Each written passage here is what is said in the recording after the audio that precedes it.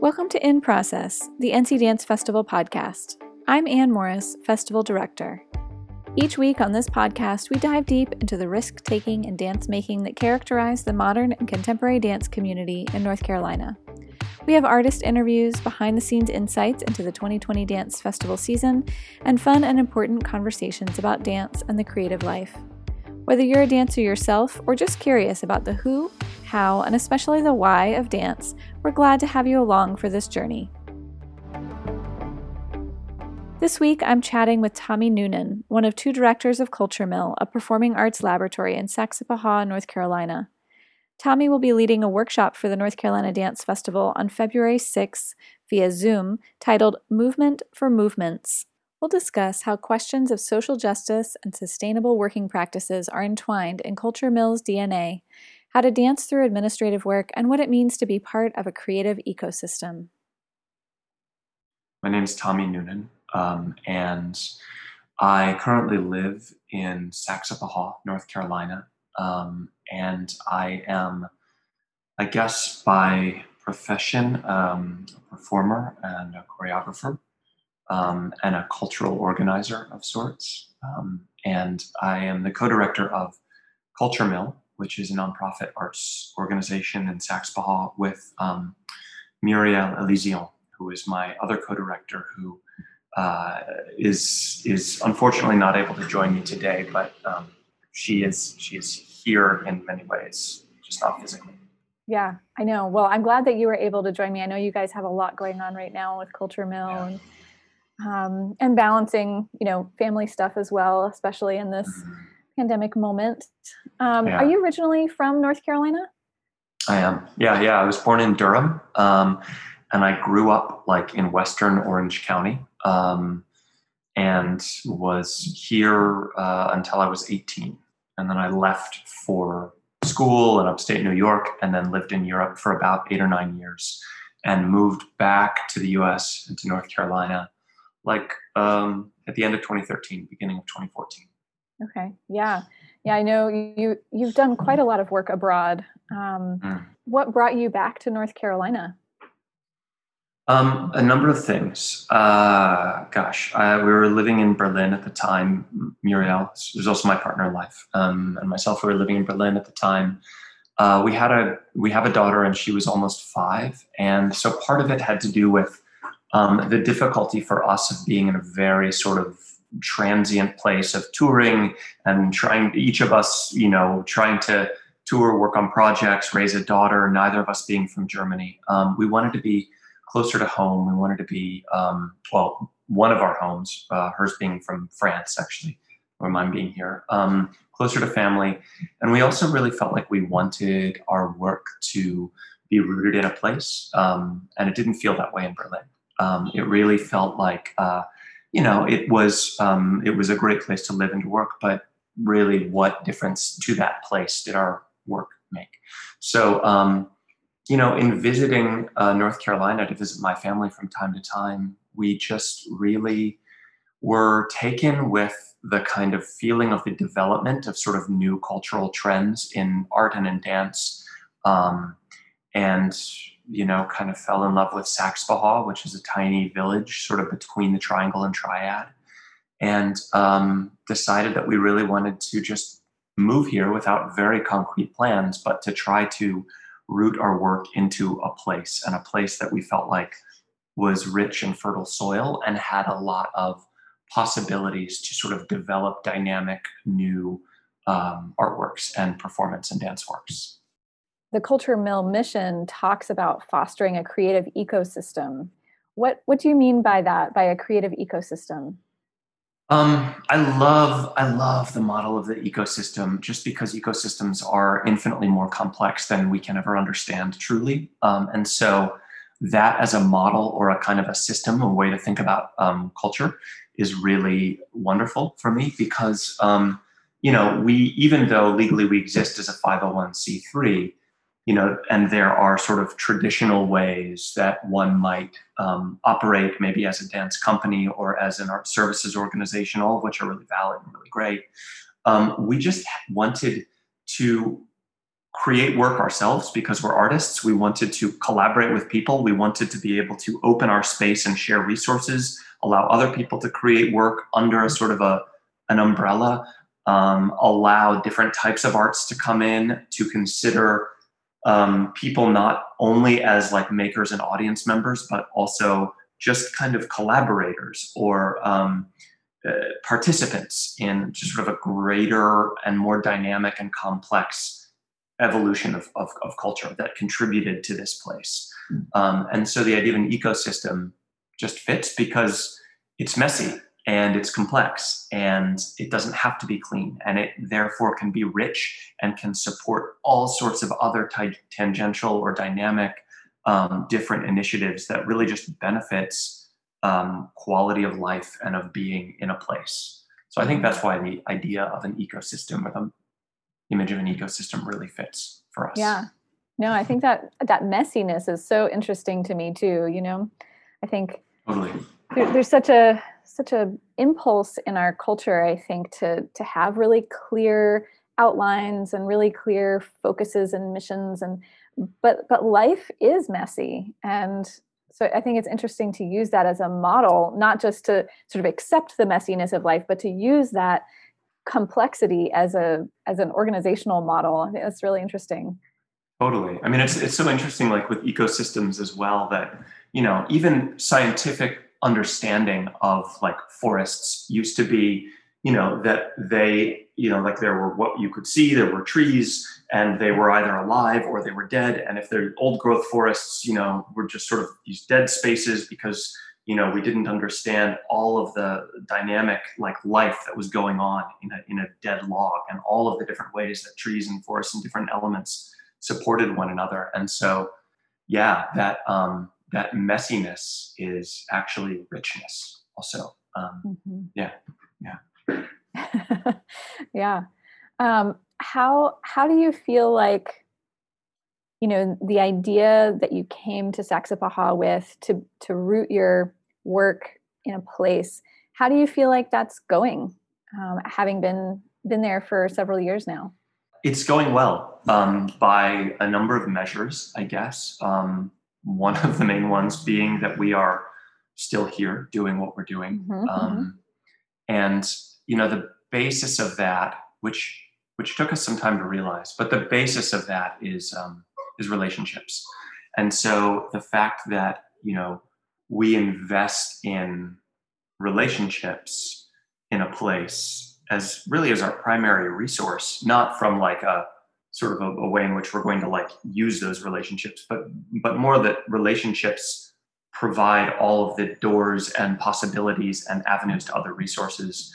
So the fact that I think we invested in relationships and are building and have built strong relationships around here and in areas sort of adjacent has created a sort of an ability to be sustainable.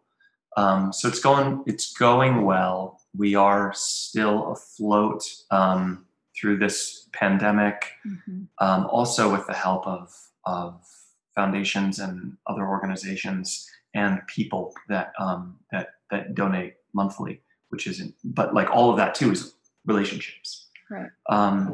So yeah, I think that also the fact that our organization is at a certain scale has helped us. We're at a scale in which we are large enough to have developed ways to be sustainable through relationships that bring in resources and funding, but we're not so large that the weight of our like administrative structure is difficult to keep up. So we're at a good scale and we have some strong relationships, and it is going for now.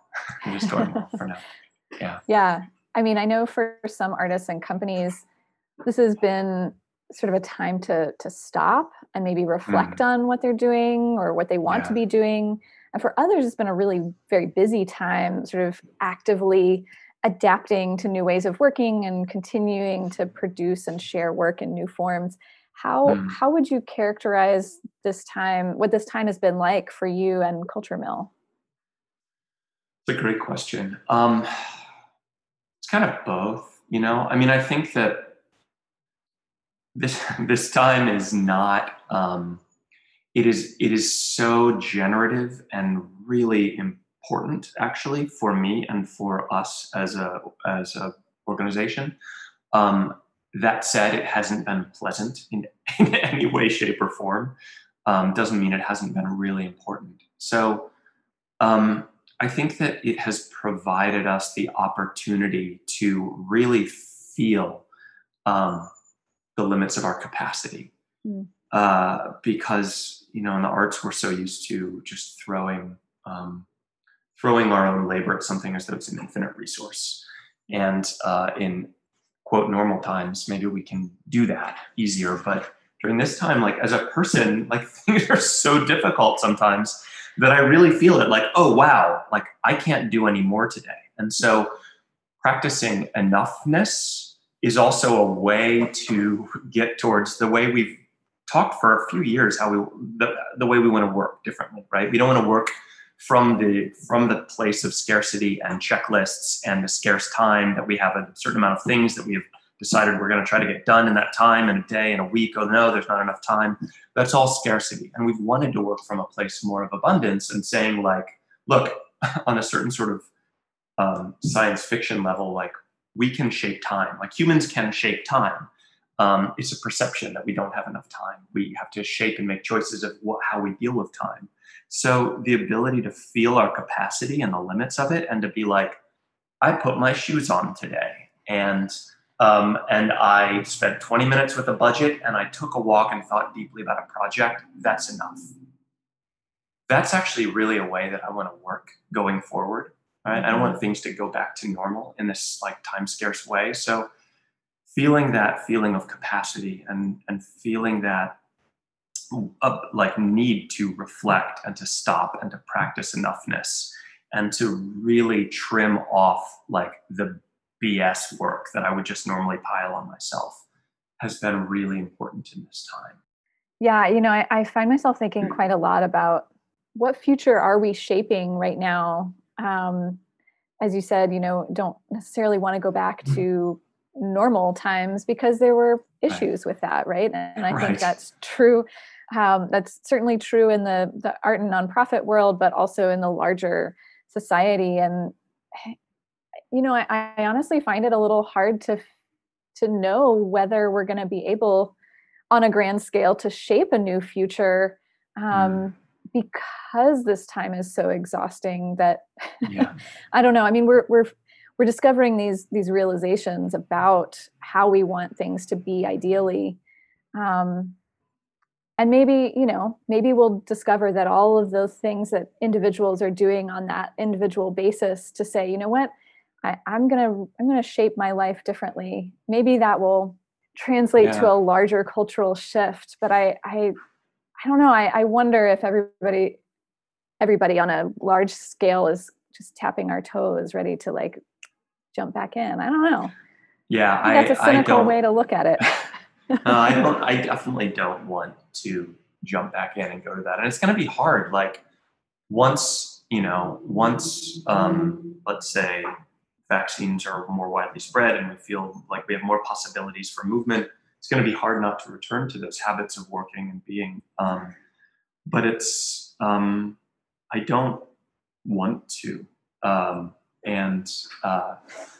really wonder about, and this sort of like goes between, being a person, being a human, being an artist, being, working in an organization. But like, we are so, in this society and in this culture, we're so driven constantly by like this sort of striving need to achieve, to be nailing it, to be like all of this stuff. I even did a whole solo that was grappling with that a couple of years back, this sort of idea of nailing it all the time and like going for it. And, what I truly find scary and I'm so curious about is like what happens with radical letting go, right? like really radically like letting go of that each day sense of needing to like nail it and achieve the things and get them done and set, not in a way of just giving up, but in a way of like, especially in our artworks and our organizations, like letting things happen and feeding that which is growing naturally, paying attention to that, as opposed to like planting like crazy and trying to water like crazy and Right. So I there's a lot of privilege in that kind of statement and all of that, because there are people right now very close to me that are incredibly food insecure, and there are people that are experiencing like systemic racism in a really acute, direct way.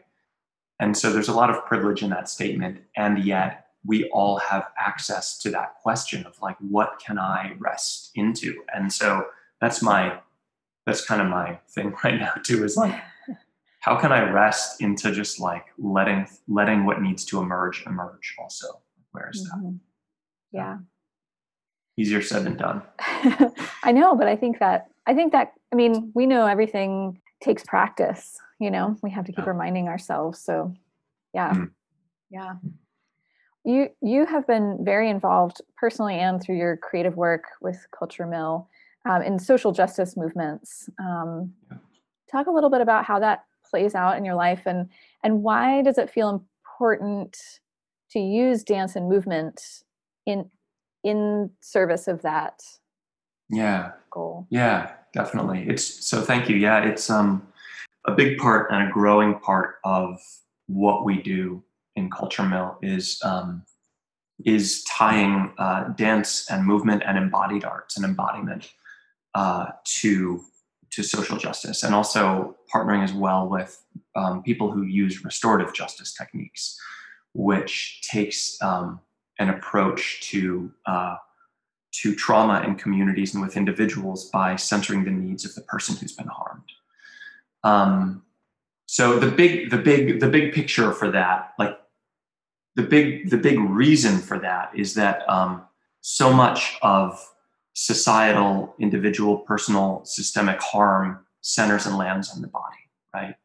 I mean, one person that a lot of people are reading right now is Resmaa Menakem, who has an amazing book called My Grandmother's Hands about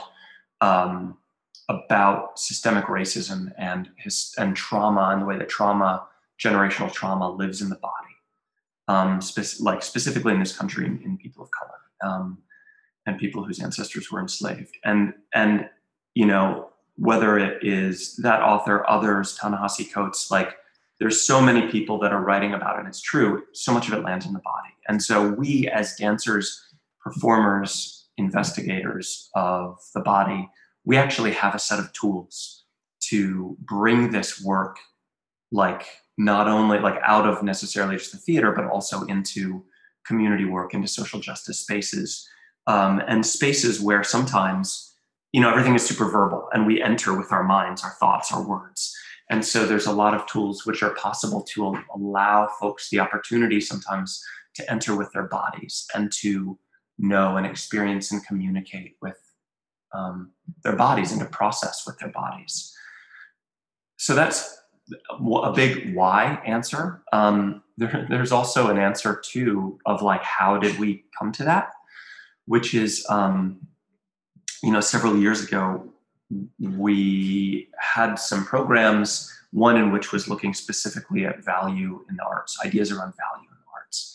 And we had all these conversations, and at a certain moment, it really came to our attention. We were really called out on this too, that like, most of the people showing up to these conversations were like white middle-class people. I think that we really had to examine, and I had to examine as like a white cis man, like all of the ways in which working in the cultural sector and the artistic sector, it wasn't enough to just say, I'm open, right? Like we want diversity, I'm open. Really had to examine the spaces that we occupied, the spaces that we created and invited, and how that related deeply to ways in which sort of systemic racism and segregation like plays into our cultural spaces still today. And so that investigation several years ago has led to our commitment to really try to marry together our tools as embodied practitioners and these spaces and communities doing social justice and restorative justice work. After the break, we'll talk more specifically about the February 6th workshop that Tommy will be leading, called Movement for Movements.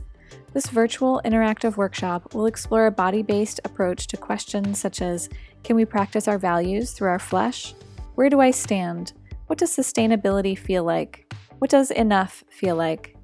The workshop will include movement and writing as it focuses on sense and perception, prompts guided movement and interaction with objects and the space around you. You can connect with others who are active in movements for social justice as you listen to and care for your body, focusing your energy toward resilient and sustainable action. All abilities and experience levels are welcome, and participants should wear comfortable clothing and have paper and pencil available. This workshop is sponsored by the High Point University Department of Theater and Dance. Visit our website at danceproject.org/ncdf2020 to sign up and receive the Zoom link. You'll also find information on our website about a subsequent workshop and conversation with Kara Hagen on March 7th titled Deep Care for Self and Community. Both of these workshops are free and open to the community to attend. And now let's get back to my conversation with Tommy.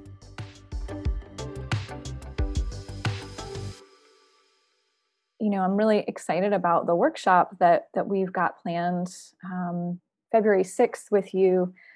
Yes. Movement for Movements. And I think, that workshop grew out of some of the ideas that you're talking about in terms of, how we live out our values, and through our bodies and through our actions, how we sustain ourselves, and how we connect with other people through our bodies. Yeah. Talk a little bit about that workshop and what you're thinking about it.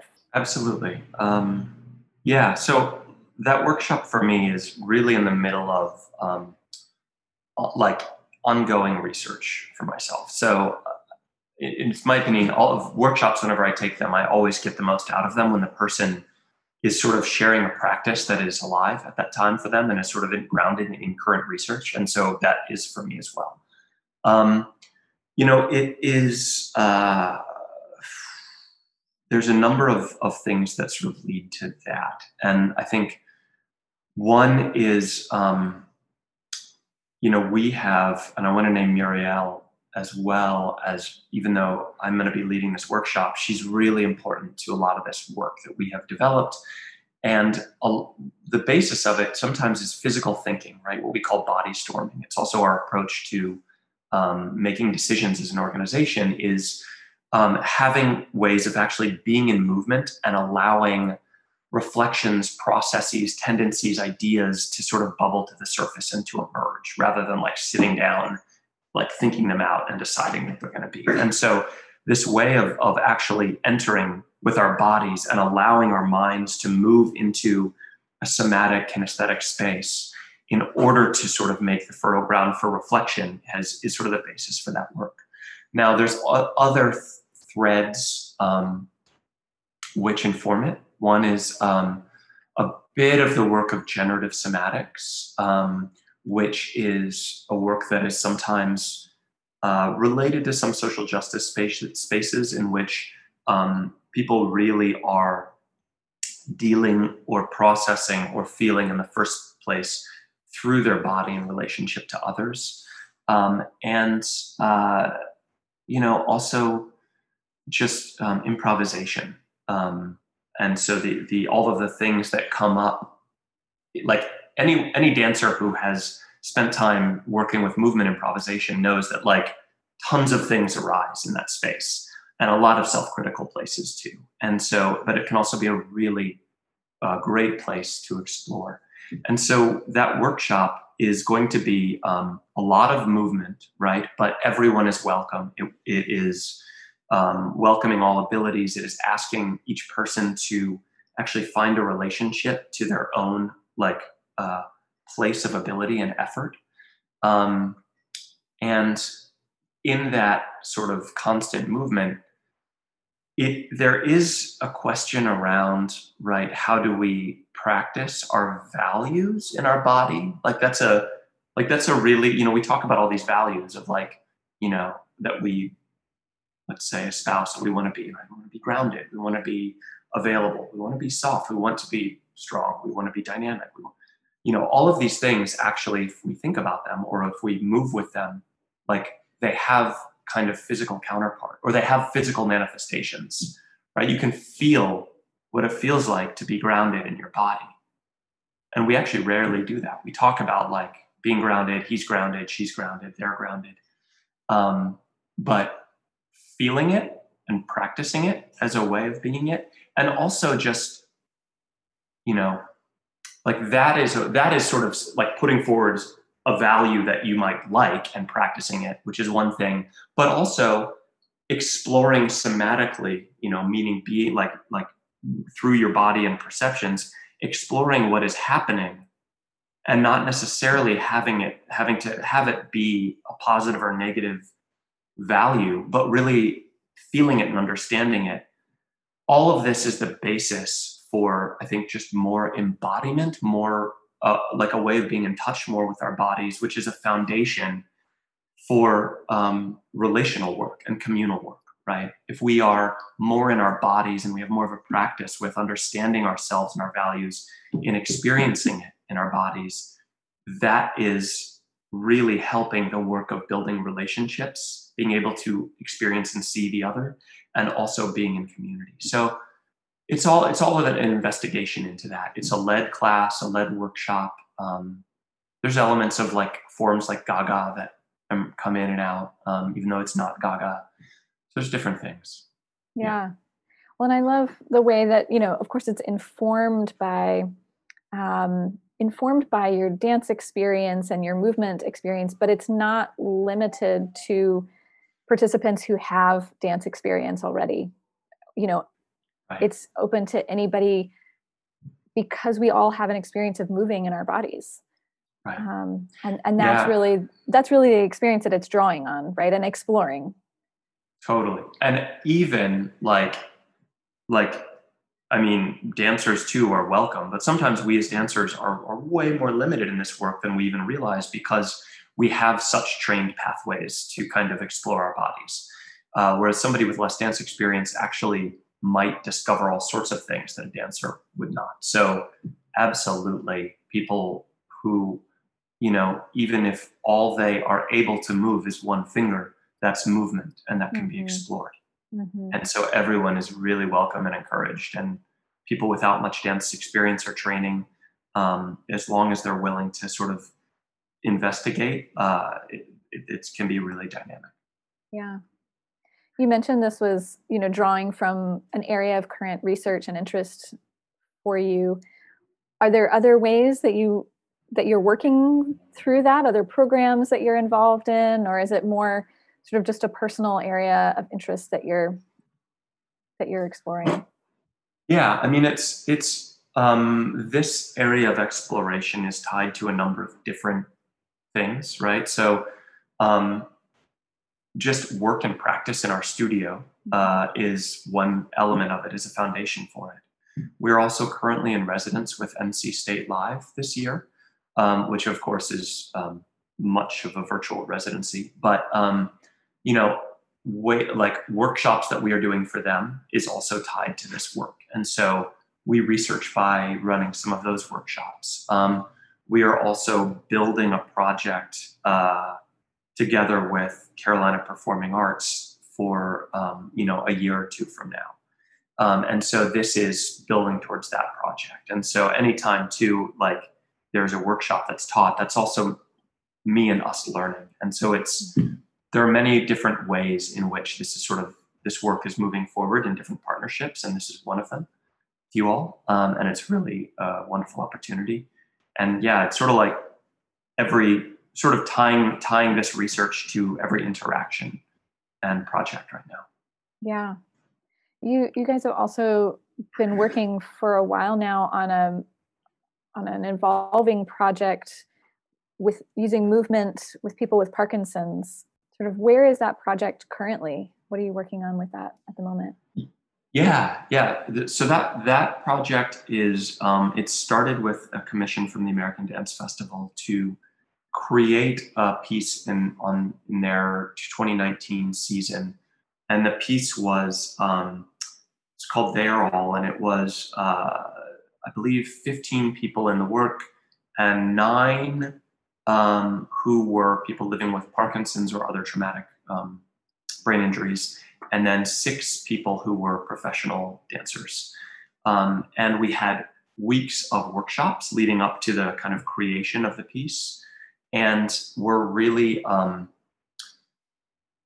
integrating scientific perspectives, working under the tutelage of physical therapists and neuroscientists at Duke, and also Dr. Glenna Batson, who is professor emeritus at Wake Forest, and others, and kind of like taking a perspective on wondering if there's a way in which both dance and dance practices and scientific practices can be mutually beneficial, right? So like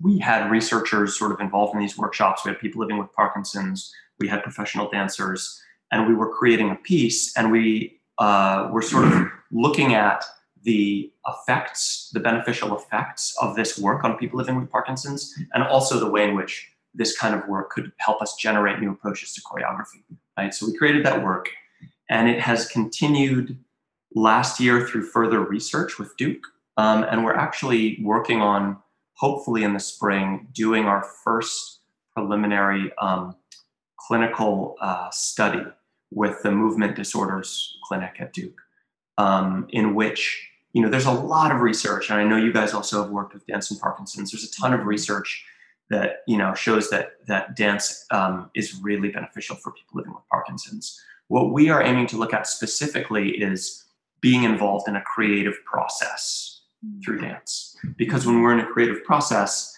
not only are you dancing and moving, which is helpful. Any movement is helpful with someone with Parkinson's, but you're cognitively and emotionally and socially engaged in a particular way, right? Like you have vulnerability, you're working towards something, you're experiencing it, you're directly with your sensations in every moment, and there's risk there. And so there's all these elements that come together and help to actually make that movement experience really dynamic. So we are taking that work and what we have learned in creating that work with ADF, and we are continuing to run workshops. We're going to run some in Alamance County. We have been with ADF in Durham, hopefully do this study with Duke.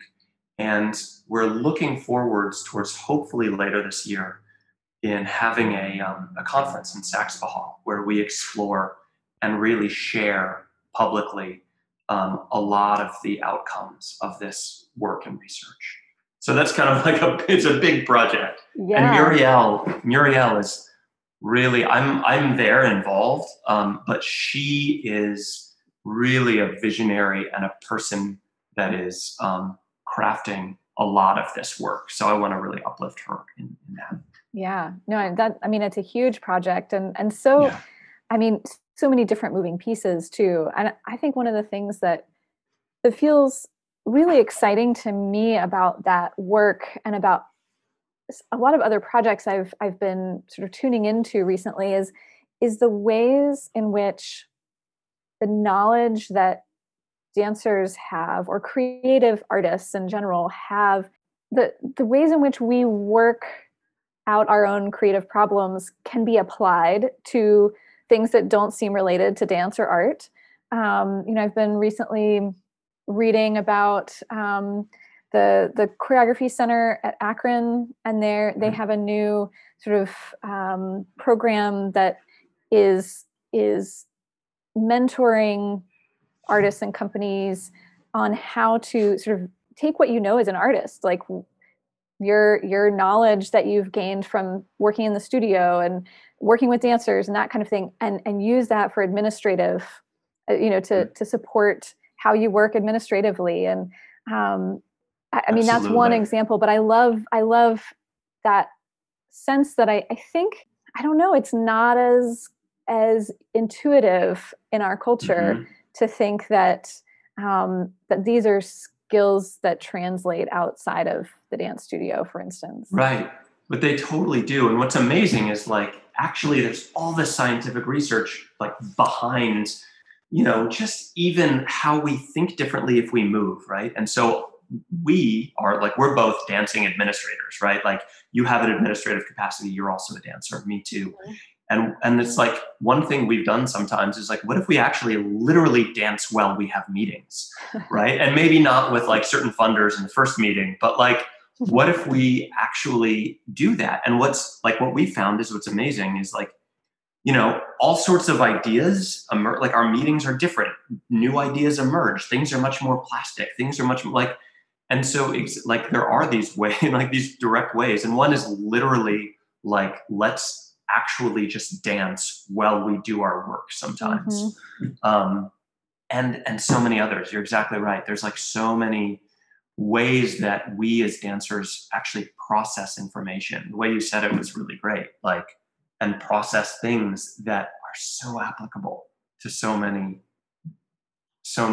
areas of our work and our social existence. Totally. Yeah. Well, you've mentioned a few of the programs that that you're currently working on or looking towards. Are there other things coming up for Culture Mill that you're excited about or that you'd like to highlight? We're in a big planning mode.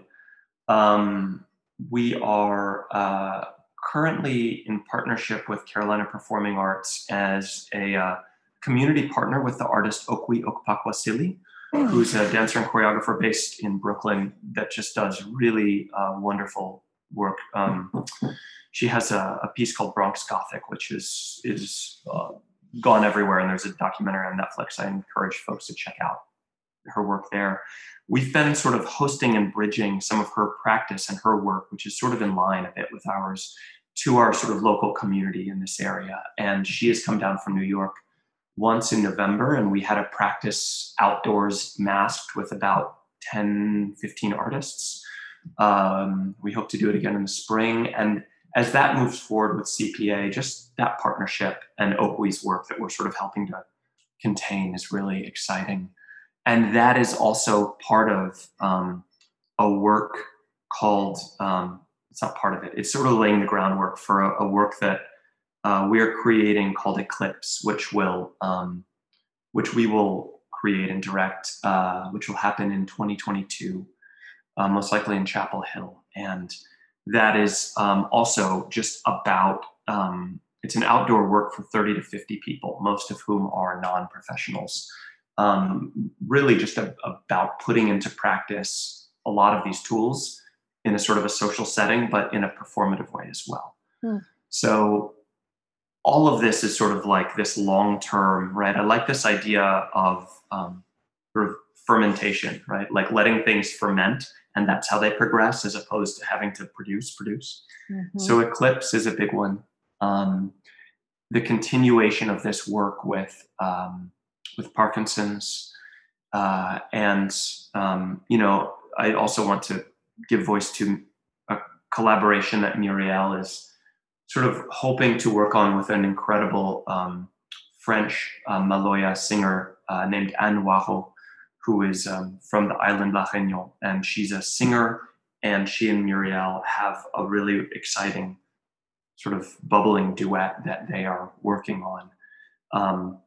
And so these different sort of projects which are bubbling up, they're long-term and they take time, but we're sort of setting the roots for them. And actually we also have the sort of the roots and the start of a little duet that we had even, started to work with North Carolina Dance Festival on. And, then COVID happened. And so that got a little bit, but it's still in there. It's still, work has been done on that. So many things that are in progress. Yeah, we are really hoping to be able to present you guys as part of our 30th anniversary, the culmination of that season. We're figuring out what those plans can look like for next fall, but we will find a way. Or a way will emerge. I'll say that. A way will emerge. Maybe I need to just like let that emerge. I don't know. It's work. Being available for something is work. Like it doesn't mean just not doing anything. It's like being available for something to emerge. Mm-hmm. Yeah. Yeah. No, that's great. Well, Tommy, thank you so much for chatting today. It's really exciting to hear about all the ways that you guys are working, and I've been so excited to think about how we can all in North Carolina do more of like rooting our work in place and in relationships. And thank you for doing so much of that work. Yeah, I mean, well, thank you guys for all that you do too, statewide. I mean, that's really one of the reasons that we moved here, was that like there's an incredible amount of just like brilliance from people living in this state. And, the more that we can just sort of uplift and connect to one another, is going to just help that. Art is not a zero-sum game. Like if one person does well, it's not at the expense of someone else. So you guys are doing a lot of that work of connecting dots, and that's super important. So thank you. I so enjoyed getting to talk to Tommy today. We'll link to Culture Mill's website and social media in the show notes, or you can visit culturemill.org to learn more about the exciting work that Tommy and Muriel are involved in. On the Dance Project website, you'll find information about the February 6th workshop, including how to register. That's danceproject.org/NCDF2020. From there, you can also join our mailing list and follow Dance Project on social media to keep up with upcoming festival events and other Dance Project news. You can find us on Instagram at Dance Project Inc. and on Facebook at NC Dance Festival. Thanks for listening. The North Carolina Dance Festival 30th anniversary is supported by the National Endowment for the Arts, the North Carolina Arts Council, Lincoln Financial Foundation, Ecolab Foundation, and Stearns Financial Group. We need the support of individual donors and business sponsors as well to make possible the innovative work that North Carolina dancers are creating, bring students meaningful experiences with the arts, and strengthen the community through dance. To make a gift to the Festival Fund, please visit danceproject.org/NCDF2020. Thanks for your support.